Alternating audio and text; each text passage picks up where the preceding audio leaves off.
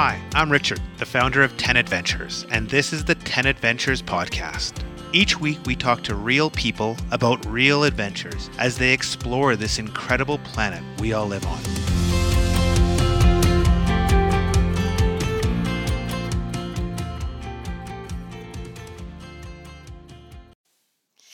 Welcome back to the 10 Adventures podcast. I'm really excited to speak to our guest today. Our guest is Aaron Owens Mayhew, who is a long-distance backpacker and also a dietitian, and the owner and founder of Backcountry Foodie. Now, I've followed her work for quite a while already, so I'm really excited to be able to chat one-to-one with you, Aaron. Welcome. Thanks for having me. I'm happy to be here. Oh, good. Well, tell me a bit about how you came to found Backcountry Foodie. It's a little bit of a story. I just stumbled upon it. What had ended up happening was back in 2016, I was getting close to my 40th birthday. I'd always been a dietitian. That's all I've ever done. So I'd been in my career for a long time. I had achieved all the things that I thought I was supposed to achieve as a 40-year-old. I had a house, I had a nice car, a nice job, not good relationship, all those things, but I still wasn't happy. So something was wrong. So I decided to up and quit my job, which my family and my friends thought I was absolutely crazy because they're like, you're turning 40, you should be working on retirement, not quitting your job. But I was just like, I'm so miserable. I've got to do something. So I decided to hike the PCT, the Pacific Crest Trail. So I thought, well, 5 months in the backcountry, that should give me plenty of time to have some self-reflection and figure out what the heck is going on, what I need to do to figure out what's next for me. So what ended up happening in preparation for that is being the dietitian, and at the time too, I'd been a long distance trail runner. So I had actually had a hard time keeping weight on just being a trail runner. And I was only running, long days on the weekends. So I was going to be covering similar miles every single day for 5 months. And I knew that was going to be a huge problem keeping on the weight. And I was pretty lean, so I didn't have the 30 and 40 pounds that some of the hikers have to lose. So in preparing for that, I started panicking because I couldn't figure out what to eat. Mountain houses are too bulky, too expensive, a lot of sodium for 5 months. So then I started looking at cookbooks of backpacking food. Up until then, I'd only eaten Mountain House because I'd only ever gone backpacking 3 to 5 days at a time. So I'd never made my own food. So I started looking into all the different recipes available, and being the nerdy dietitian type A, I was looking at this doesn't have enough carbs, this doesn't have enough protein, like these recipes just aren't going to do it for me. So then I started tinkering in the kitchen, and lo and behold, I was like, oh, I think I can figure this out. So, and two, when I started figuring out in the Sierra, I'm going to have to do a 10-day food carry. It's like, that's a lot of food. And you had to put it in a bear can. So I started panicking about that. Like, how on earth am I going to do this? So I figured it out. I ended up doing a really good job, and it just, lo and behold, some hikers caught on. And what some of the funny stories is that people would wait and they would text me. I just started Instagram. I had no idea what Instagram was at the time. One of my students did it for me. I was like, I don't know what this is. So hikers were following me on Instagram, like, hey, Aaron, when are you going to be at the next town? Are you leaving any food in the box? So by that, they wanted your spare meals that you didn't need anymore. Oh, wow. That's a good sign, hey? That was a good sign. I was like, well, okay. There were a few things I wouldn't eat, so I'd leave them in the hiker box. So it started out as that. So it just kind of something that happened. And it picked up some steam throughout the hike. Fortunately, I wasn't able to finish because I got injured. But then I also ended up popping onto the Appalachian Trail the same season and doing 500 miles. So people are kind of catching on there at the AT. Got injured again. But then when I got home, I was like, well, maybe I can do something with this, because I was like, I really don't want to go back to my old life because I wasn't happy. This is kind of fun. The following season, I kind of tinkered around with it some more. And the following season, I hiked the Oregon Coast Trail, did the same thing. That time I cold soaked everything for 485 miles. So then people were like, wow, you figured this out. So after that trip, I wrote my first cookbook. And then realized I'm not a publisher. It took a lot of work. I don't know how to market a book. I don't know how to get it into bookstores and those kinds of things. And by the time you publish, you make maybe $3 per book. That's not going to pay the bills. So then I rethought some things, and then fast forwarding another year or two, ended up starting a website. So we started a meal planning website where all my recipes are there. And at this time, my husband also hit the same point that I did. So he decided to quit his job and join on Backcountry Foodie full time. And at the same time, we sold all of our things, moved out of our house, sold our cars, and lived in a Sprinter van. So we started all over. We were both at 40 by then. So both actually 42 or so, I guess, by then. So we just left it all behind and we put all of our energy into developing Backcountry Foodie and the website. I did that for 2.5 years. Once we got it all up and running, my husband kind of got to the point, he's like, well, all my jobs are done for you. I kind of missed my job. So now we are actually on the coast of California, where he has a new job, and I'm back in a house, which feels a little weird. Yeah, I was going to ask you that. I was going to ask, are you still in the Sprinter van there? No, we actually just moved out fairly recently. So to be honest, I'm feeling a little claustrophobic by these walls because I was used to living out we lived in the wilderness full time. So we lived on BLM land, National Forest. It wasn't until the end where we started really missing hot showers that we lived on campgrounds. It just got to the point where we were a full-time online business. I was teaching virtual master classes. And just, it's hard to get good cell signal when you're in the wilderness. So Yes, I'm sure. That's a big issue. And you haven't just done the PCT and parts of the Appalachian Trail, and I think you mentioned the Oregon Coast Trail. There's other trails you've done too, is that right? right. And last summer, I did the Colorado Trail. I didn't get injured that time. I learned some self-care techniques and I was completely fine, feeling strong, but I got a cold, a respiratory thing. So I was absolutely miserable it started about 100 miles in. I kept hiking and pushing through it for another 200 miles because I was like, I didn't finish the AT, I didn't finish the PCT, I'm going to finish this. But I just got so sick that I couldn't do it anymore. So I gave up at 305 miles out of, I believe it's a little over 400 or 385, something like that. I was about 150 miles short. Yeah, I was so close. But I was absolutely miserable. My husband was like, what are you doing to yourself? So I was like, okay, I'll quit. And then now we've moved on to the full-time Backcountry Foodie online. So we've got members around the world. It's pretty exciting. Yeah, sounds exciting. It's interesting because I've been doing a lot of backpacking in the last number of years. And like you, perhaps in 2016, have been eating quite a bit of, dehydrated meals for dinner, the pre-prepared ones. But when you've been doing that a lot, it really does get boring. I can't stomach them now, not because they're bad, but because I've just had a few too many of them. So that's why I'm so excited to hear about what you're doing, because it sounds like, well, especially if you were doing a 5-month, through hike, I could see you definitely get really sick of what was available that was pre-prepared for you. Well, and even since then, I've transitioned to foods that I eat normally at home and foods available at the grocery store. So originally, a lot of the backpacking foods are kind of weird. A lot of the recipes are kind of different. So I've since transitioned, like I said, I just take regular food that I would normally eat for dinner, and I've transitioned to dry ingredients. So I feel like I'm eating a normal diet. Wow, that sounds really great. I guess then you can also adjust it for what your tastes are at the time too. Mm-hmm. Right. And I eat them at home when I don't feel like making dinner. So, right. Or if you're out in your van too, I guess, eh? Oh, that's good. I thought that it might be interesting to start off with just some basics about fueling for backcountry or outdoor pursuits. For people because, you hear so much on the internet about all these different ways of eating. There's people who's keto and they're vegan and, which is the best way to eat. And I thought maybe, from a dietitian's point of view, it'd be interesting to hear just like the basics of what are we aiming to do when we're back there? Well, it's personal preference. So if keto really works for you, then follow keto. If you're vegan, then you absolutely continue following your vegan diet. We're vegetarians. So absolutely continue following your diet. You don't have to be a carnivore all of a sudden while you're in the backcountry. You can continue doing what you're doing. It takes a little more effort because not all the foods that you normally have at home are available as backpacking foods, but it can be done. I think generally speaking, people tend to undereat, which is a big problem. It's the 2 pound per day rule that I absolutely hate. It's my pet peeve because people tend to just throw 2 pounds worth of food in a bag and assume that that's enough. But depending upon the quality of that food and how many calories per food that are in there, you could actually be undereating significantly. So I think a lot of people might be feeling more fatigued than they need to. They're not recovering as well.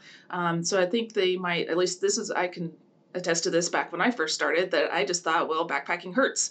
I thought I was just tired all the time, when in fact, then I was under eating. As soon as I started paying more attention to what I was eating, I felt better. And now I don't feel like I'm starving all the time, so I don't think about food all the time. So I'm actually able to spend more time like actually enjoying the experience instead of just being tired. So I think that's kind of the general what's going on with people.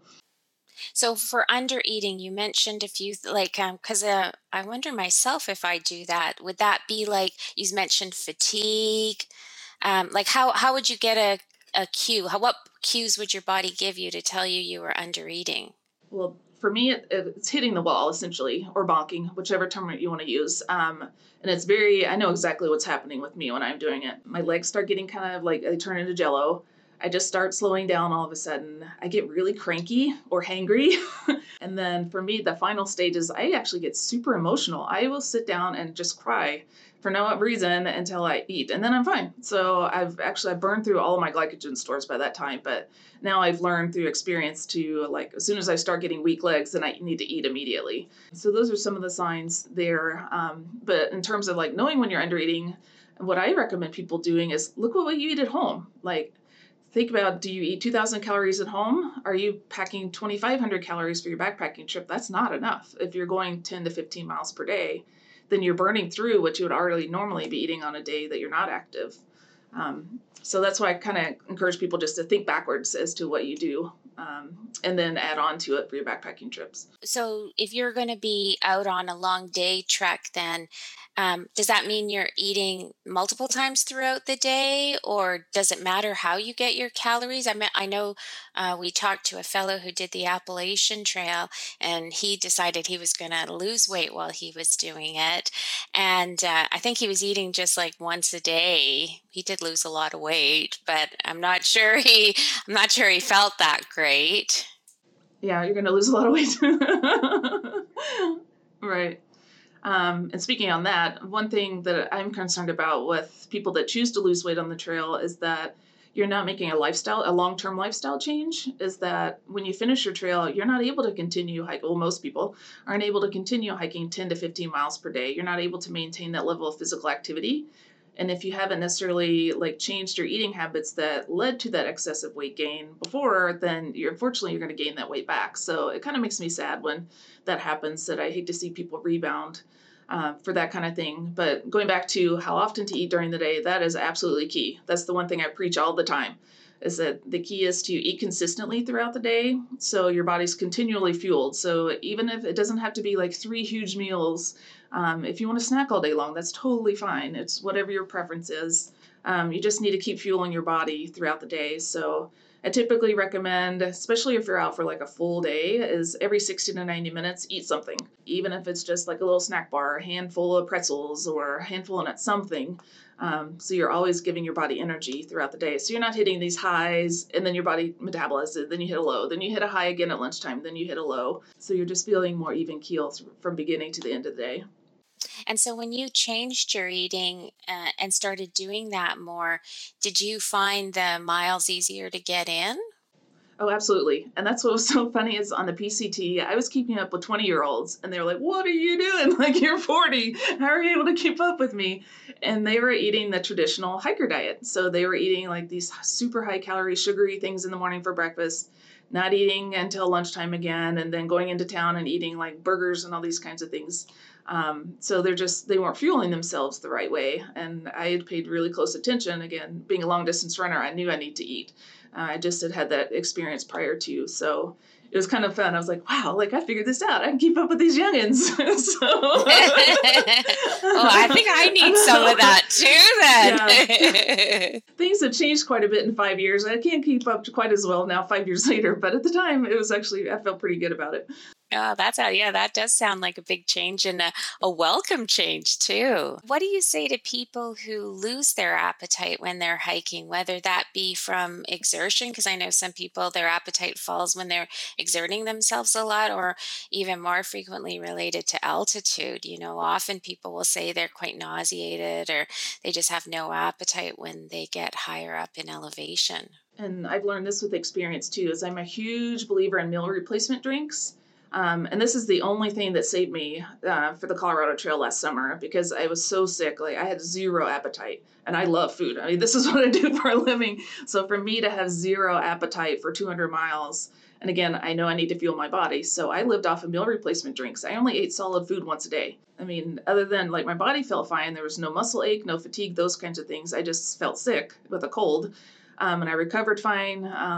So I would have a smoothie for breakfast. I would have a drink as a snack. I'd have another smoothie for lunch. And there's a whole nother story of the Colorado Trail. There's storm anxiety that was going on. So I didn't want to stop until late afternoon to actually eat, which is another reason why I like the meal replacement drinks, is if you're like, I got to go, and you don't want to stop. They're a really great way to still get in the nutrition. So then I'd finally have a solid meal around 2 or 3 o'clock in the afternoon, and then I'd have another smoothie before going to bed. And that's what I did for 200 miles, and it worked really well. So that's something I really encourage people to try. When you're talking about meal replacement drinks, what kind of thing are you talking about? Are you talking about carrying some whey powder with you, or? So again, with time, I've developed 16 different recipes. Freeze-dried yogurt is one of my favorites. There's tons of protein in it, tons of calories and carbs. And you can actually find it in the grocery store in the baby food aisle. It's the little baby yogurt melts. And if you put them in a coffee blender and grind them up into a powder, they rehydrate almost instantaneously. So I'll put some freeze-dried yogurt powder, some whole milk powder together. I even grind up nuts. Almonds grind up really well. So I can kind of use that as a nut powder. Freeze-dried fruit grinds up really well. Chia seeds are amazing because they add a lot of extra nutrition. So they're actually a really small volume too. And that was important too when I didn't feel like eating, is that I would eat 8 ounces of water and then I was done. I just had to drink that little bit, and then there was 600 calories and the protein that I needed. And then one of my other favorite recipes that they're called one of my foodie fan favorites, is the Carnation Breakfast Essentials powder. I know a lot of hikers will use that, but I add whole milk powder and peanut butter powder to it. So just to give it that much more of a boost. And again, it's another 600 calories, I think 35 grams of protein per 8 ounces. I can go on and on about those. But those are kind of one of my basics. And so for these, because you were talking about these long distance treks you were doing, these would be things that you would have pre-prepared and pre-portioned out. It wouldn't, that doesn't sound like that would be something you could just grab and go from the grocery store when you were resupplying then. Other than the one that I just mentioned, the chocolate peanut butter shake you can get from the grocery store. The Carnation Breakfast you get in the breakfast aisle, the milk powder you can get there, and PB2 is the peanut butter powder. So that's the one that I actually relied on that heavily during the Colorado Trail, because I ran out of all my other ingredients to make the drinks and we didn't have time to order any. And I use those as kind of my emergency backup meal. So I always carry one of them in my hip belt pockets. So if I do start feeling like I'm hitting the wall in the afternoon, I can pull that out right away and drink, and then it gets me through until I do stop for dinner. So you pull out your dehydrated shake and you put it in a cup with water, and boom, you're ready to go. I don't even put it in a cup. So I just put the water in the bag. It's a Zip-Tok bag. Put it in the bag, zip it up, shake it up, and then I drink straight out of the bag. So I don't even bother dirtying a cup. Now that sounds quite efficient. That's really good. So if you're going out, let's say on a shorter trek, let's say you were going to go out on a 4 to 6 night backpack, I'm assuming in that case you would have all of your meals pre-planned out and portioned out and carrying with you. Correct, yes. Yeah. I think I've seen a video that you did one time where you were going out to do that, and you had all your meals for a number of days in a single large Ziploc bag. And I was really impressed with how compact that was for such a, relatively long trip. And that's actually my specialty. I call it ultralight meal planning. I'm an ultralight backpacker, so I'm a gram person. I count every single gram. So I also do that for my food. And how I can do that, I call it a use of combination foods. So what I mean by that is every single bite that I eat has carbohydrate, protein, and fat in every single bite. So you can ultimately actually eat less food. For an example, like the tuna wrap that a lot of people eat. So to get the carbs in, you have to eat the pita. To get the protein in, you have to eat tuna. And to get some fat in, a little more protein, you maybe put cheese on it or a fat from mayonnaise. So those are multiple foods, whereas what I would typically use is quinoa.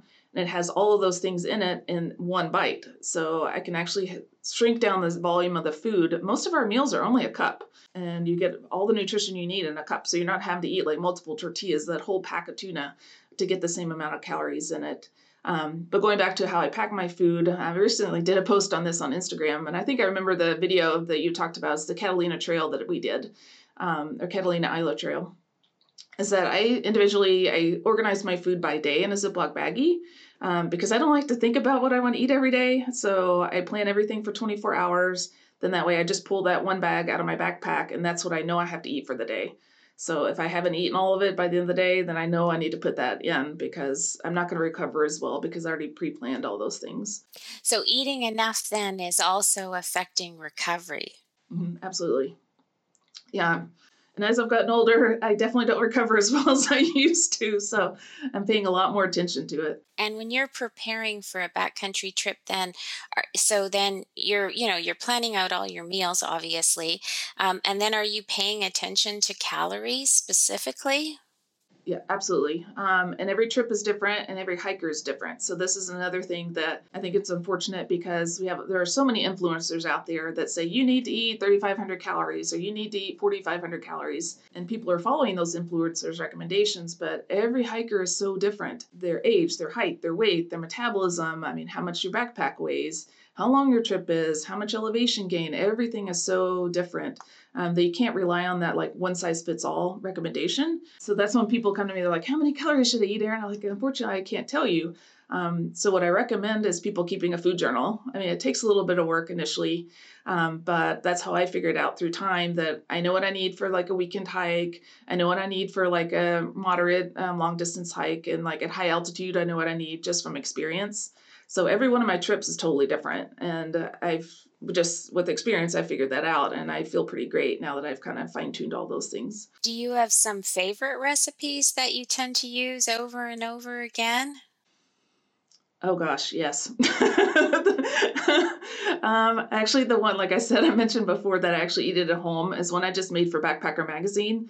If you have Backpacker at Home listeners, it's in the January-February edition of 2022. It's my veggie backpacking pho. It is rice. It's literally tastes just like pho noodles that you would get at the restaurant. It's rice noodles. It has tofu in it, a ton of veggies, and then kind of my secret sauce that I've come up with that's all dry ingredients. So that's one I actually eat at home when I don't feel like making dinner. My garlic parmesan ramen is one that everybody loves. It's another foodie fan favorite that's super easy. It's ramen noodles, some basil, garlic powder, salt and pepper, and Parmesan cheese and olive oil. They're totally normal ingredients, and it is absolutely amazing. It is so yummy. Oh, that's good. And so I'm assuming with your website, when you have clients who are members, then they have access to a ton of these type of recipes to plan meals for themselves.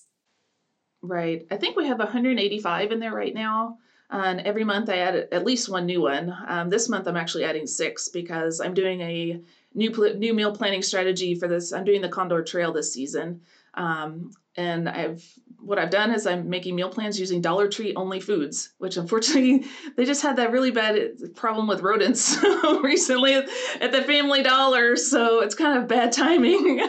But this is kind of for people that are budget conscious or through hikers that need to resupply in town.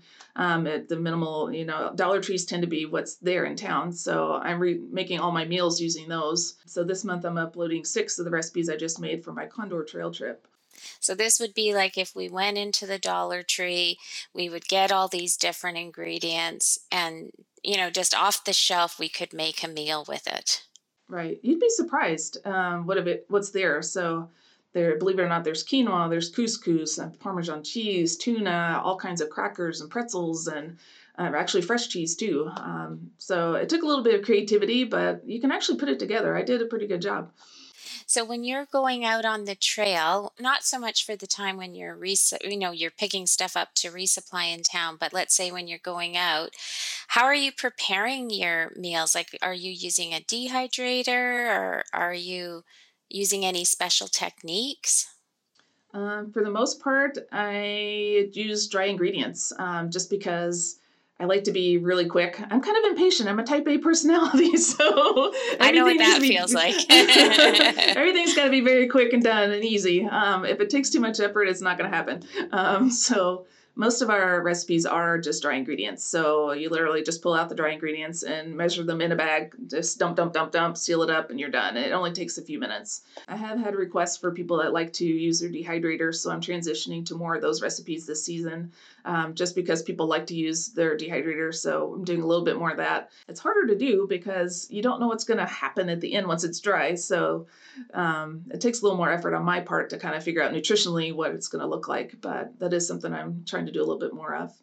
Yeah, that's interesting. I like that idea of just buying dry ingredients and making it into a meal, because I just bought a dehydrator myself, or I got it for Christmas. But I was thinking, how am I going to use this now? Yeah. It came with a recipe book, but I'm like, yeah, I don't know how I'm going to use it, and it just seems so much simpler if you're using stuff that's already dried and just needs quick rehydration. So that does sound enticing. Well, to be honest, I primarily use my dehydrator just to dry individual ingredients, so I don't have to purchase those.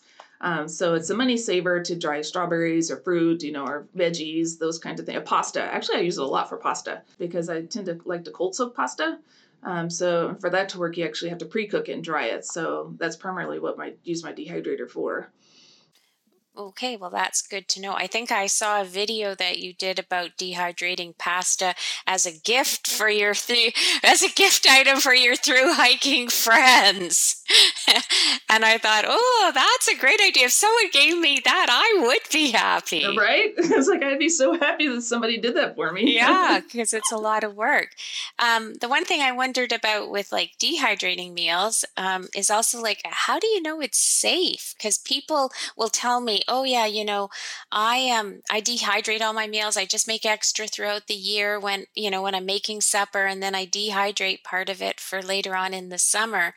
And then I was wondering, do you have to worry about it going off though? Yes, absolutely. And a lot of those Facebook posts make me cringe, but I think for a lot of the people, they make it and then they eat it relatively soon, so you can kind of catch it before it goes bad. But if you're going to do long distance hikes that you need to make it 6 months or more in advance, then you're really risking some of these things going bad. The primary ingredients that are going to go bad are things with fat in them, because fat doesn't dehydrate. It doesn't have water in it. And I learned this mistake early on is Parmesan cheese. Don't add it until you're ready to eat. I had a ton of Parmesan cheese meals go bad because it's like, well, it sits in the canister at the Winco, the dispensary thing. It's like, it must be fine. It's sitting at room temperature, but by the time it's been sitting out there, it's been sitting in my bag for a couple months. It is disgusting. So now I just carry a little canister with me and I dump it in whenever I'm ready to eat. And the other is nuts. Nuts tend to go rancid within about 6 months. I had that happen on the Appalachian Trail, that I had all these amazing nut mixes and they'd gone bad. So those are something I typically leave out of the recipe until I'm just about ready to go, and then I'll put them in then just to keep it fresher.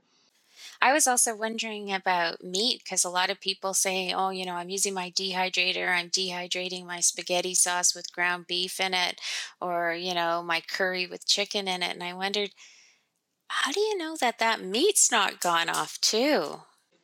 Meat is typically okay for about 30 days at room temperature. After that, you're risking it going bad. So my recommendation is, if you want to do those things, put it in the freezer, because freezing it stops all the bioreactive kind of things going on. So that's the way to really prolong those. But not everybody has enough freezer space to store that kind of volume of food. Yeah. I guess then that makes it clear that if you were doing a through hike where you were sending yourself meals months in advance, a big long one, then from what you're telling me, a lot of those dehydrated meals, that's not going to work in that situation. Right. So for those people that like to do that, I recommend getting the freeze-dried beef and chicken and those things, and that's going to last for a long time. So just substitute out like the regular ground beef that you would use. And actually, I use a lot of textured vegetable protein. I mean, I know it's a vegetarian thing, but it's shelf stable for so long, and it provides similar nutrition, and it works really well. So not those worries about things going off. Now, you had mentioned that you have a number of recipes where you can just get things out of the grocery store. And you talked about, using smoothies as an option. And you talked about a lot of the staples that are present there that you can throw together. So, off the top of your head, are there? You mentioned your ramen recipe as well, but are there other things you can think of where you can quickly throw things together? Well, one thing I like to encourage people to do, because oatmeal tends to be kind of a backpacker friendly recipe or meal, is that people just use the instant packets, and there's just not enough nutrition and calories in an instant packet. So I just like to encourage people just to think like, make it a power oatmeal. Add the whole milk powder to it, add some nuts to it, add some like shredded coconut, add some extra fruit, those kind of things. So you can take it from like a 150 calorie packet to easily a 500 calorie meal that's really going to stick with you, or even adding peanut butter to it. I have a peanut butter freeze-dried apple one that tastes amazing. It's so yummy. Well, that sounds like definitely a good idea. And how about quick lunches on the trail? My favorite is hummus. And you can get hummus powder in the bulk bins lots of times at grocery stores. If not, then there are a couple companies online that you can get it from. You can get it on Amazon. And it's super easy too. It's just add water. I like to add I'm a huge Parmesan cheese fan. So I add Parmesan cheese, some garlic powder, maybe some salt and pepper, maybe some basil or something, and olive oil. And it's literally just add water, stir, and it's ready to go. You don't even have to let it soak for more than a minute or two.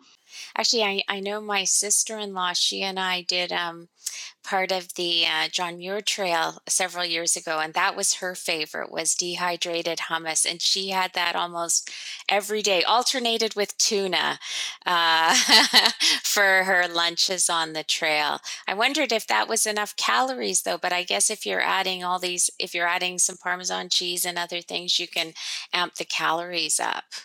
Right. I think ours, and I eat it with pretzels, because the pretzel thins, because they're pretty sturdy. And I think by the time I just do one of the little snack bags of pretzels and the hummus, it's about a 600 calorie meal. So I'm usually pretty full. It's plenty for me. Yeah, well, that sounds good if you're getting up there, as far as calories. You talked about how you had started cold soaking. And I know Richard, who also does the podcast with me, he in the last year has been experimenting that. Can you tell us a bit about that? And there were a lot of food failures that first time that I did it on the Oregon Coast Trail. I learned a lot that I will never do again. The key, in my opinion, for cold soaking is soaking foods that are meant to be eaten cold and naturally.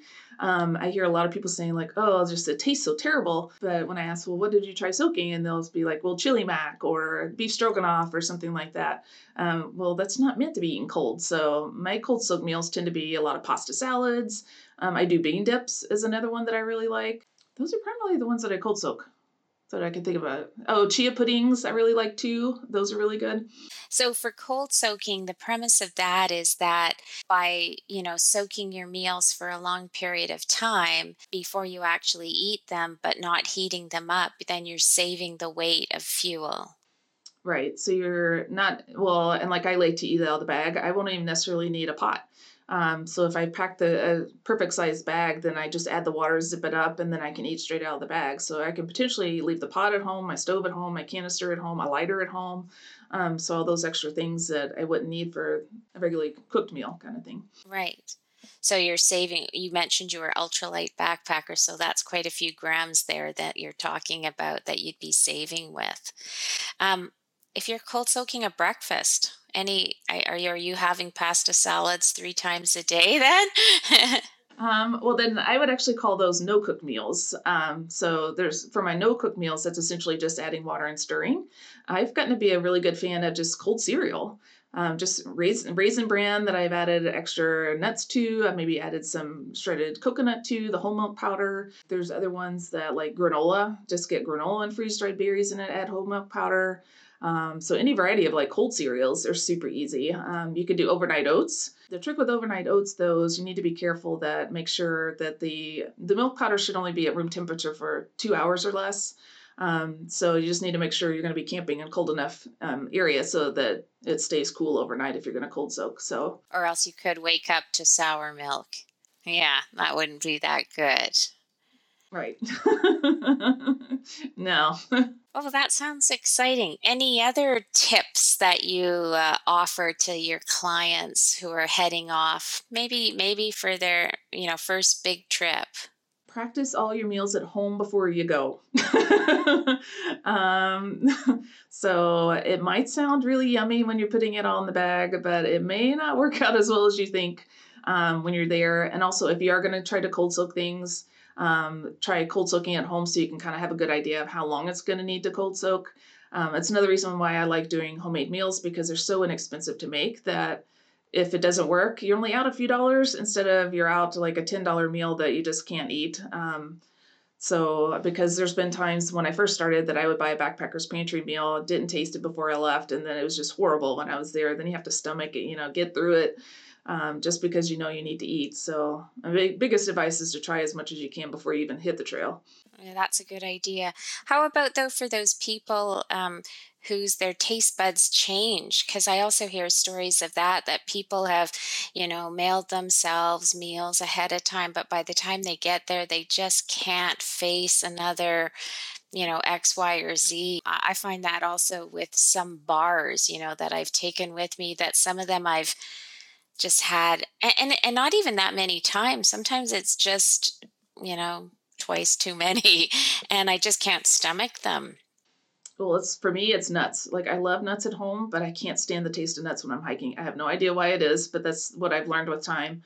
So I think the key is, and I've noticed this with some through hikers, is they'll make 20 servings of the same oatmeal. They'll make 20 servings of the same lunch. It's just making sure there's a lot of variety. So if you're going to do oatmeal, have like an apple cinnamon oatmeal, have like I don't know, pecan apricot something, switch it up so it's all different.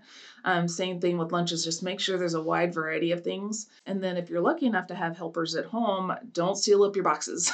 Then let your helper, you can talk to them in advance. This is what I do with my husband now. It's like, I'm sick and tired of X. So then he'll pull that out and put it like 4 boxes down. So he'll just move things around. So, that kind of thing. And then again, going all the way back to why I use the grocery store ingredients is that way you can go to the grocery store and pick up what you're hungry for. Our recipes can also be in PDF download form. So what I've done is I save them to my phone. So if there's something that I'm craving, I just pull up that recipe, then you can go to the grocery store and get those ingredients. And then you can make 5 or 6 servings of it, ship them ahead to your other boxes. So you're not wasting a lot of food. Or hiker families, they'll probably be in on it. They'll be like, oh wow, that sounds really yummy, let me have a few of those. So you can go in on the expense of the food that way too, if you're afraid of like having too much of things. Variety is super key. Because similar thing, like bars, I just can't eat bars anymore, so I've transitioned to only eating trail mix for my snacks. Actually, I think I've made that variety mistake myself. I know last summer I made this really incredible oatmeal for breakfast that I was so excited about. I put in, instant oats and some coconut milk powder and some freeze-dried fruit. And I got it so that it just had it was really nice and creamy and it tasted delicious. And I think the first 5 times I just loved it. And then by the end of the summer, I could barely eat it, but it hadn't changed. I think I just had, like you said, I'd used that same recipe for every breakfast, and I just couldn't face it. So, well, now I know better than to do that. Right. No, I've made the same mistakes too. So Yeah, we probably all do that, make mistakes and learn from it. You know, I've just learned so much talking to you. It's been great. yeah, this is actually a dream job for me because I get to now combine my passion of food and backpacking, and I get to go backpacking for a living. It's like trail testing food is like a job, but I absolutely love it. So if people are going all the way back to kind of my story, if you feel like you're stuck where you are, you never know what could be if you don't take the leap. So that's something I also try to inspire people to do is, go for it. You never know. And I'm so glad that I did that. I can't imagine going back to what I was doing before. So It's really an amazing story to, just walk away from everything. It sounds terrifying, but then you've ended up doing something you really are passionate about. It was absolutely terrifying because I went from having a paycheck that I could rely on every day and then we later on, like I mentioned, moving into the Sprinter van, we were both unemployed. And now it's a stable income. Actually, I just hired a virtual assistant. I've got contractors working for me. So it's actually grown so much that I can't do it all by myself. So it's really exciting. Oh, it's exciting and very impressive too. And if people wanted to get your services, do you do like personal consultations as well? I do that too. So if the website is kind of a DIY, we also have a meal planner tool on the website to where you can make your meal plans. It's plug and play. It tells you all the nutrition you need. I think I have 45 days worth of sample meal plans already on there that you can use kind of as a way to get started. But if you're wanting a little more individualized help, or if you're just like, I don't know how much to eat, I'm struggling, like I'm on a special diet, then I do one-on-one coaching for that. And I also, if you have a PCT hike kind of thing coming up and you're like, I don't have time. I'm busy doing all these other things. Can you write my meal plans? I'll write meal plans for people too, for their trips. And then help also strategize if throughout the trip too. So if you're really struggling, lose a lot of weight, then I can kind of help you figure out what's going on and keep that from happening so you make it through your trip. So then you'll have people who are on a long trek messaging you periodically saying, hey, this is happening or that's happening, and then get some advice on how to manage it. Oh, that would be helpful. I could really see that would be a good service. Yeah. And I actually have someone right now I also have started helping bariatric hikers, that folks that have had bariatric surgery, they lost all their weight. Now they're wanting to get out in the backcountry. And it's hard to get enough nutrition and eat a little 1 cup of serving of food. So I'm starting to help those kind of folks to be active because they're trying to lead their dream life now that they've made these huge changes. So that's something else I've started helping with. Oh, that sounds amazing. If people wanted to get in touch with you or see what you're doing or follow you, where can they get in touch with you? So the website's backcountryfoodie.com. You can find me on Instagram at Backcountry Foodie, Facebook, Backcountry Foodie, YouTube. And we also just started a TikTok because my virtual assistant is young and is super into TikTok. It's not my thing. So she has me making videos whenever I go backpacking now. So we're starting a TikTok right now. And then you can feel free to email me, Aaron at backcountryfoodie.com. I'm more than happy to help. Again, this is something I'm super passionate about. So just feel free to ask any questions that you have, and I'll see what I could do to help. Oh, that sounds great. And we'll put all of those links that you just mentioned in the show notes so we get all the spelling right if people want to get in touch with you.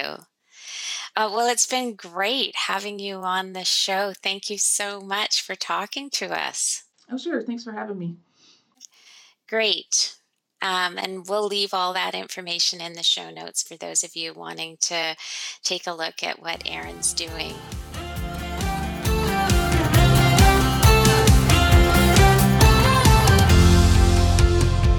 We hope you enjoyed this episode of the 10 Adventures podcast. If you liked it, why not give us a review? Better yet, subscribe and get inspired again and again. Also, if you want to find your own adventures, why not check out 10adventures.com, where you can use our free resources to plan your own trip or book a tour in over 60 countries and make your own epic memories on your next adventure.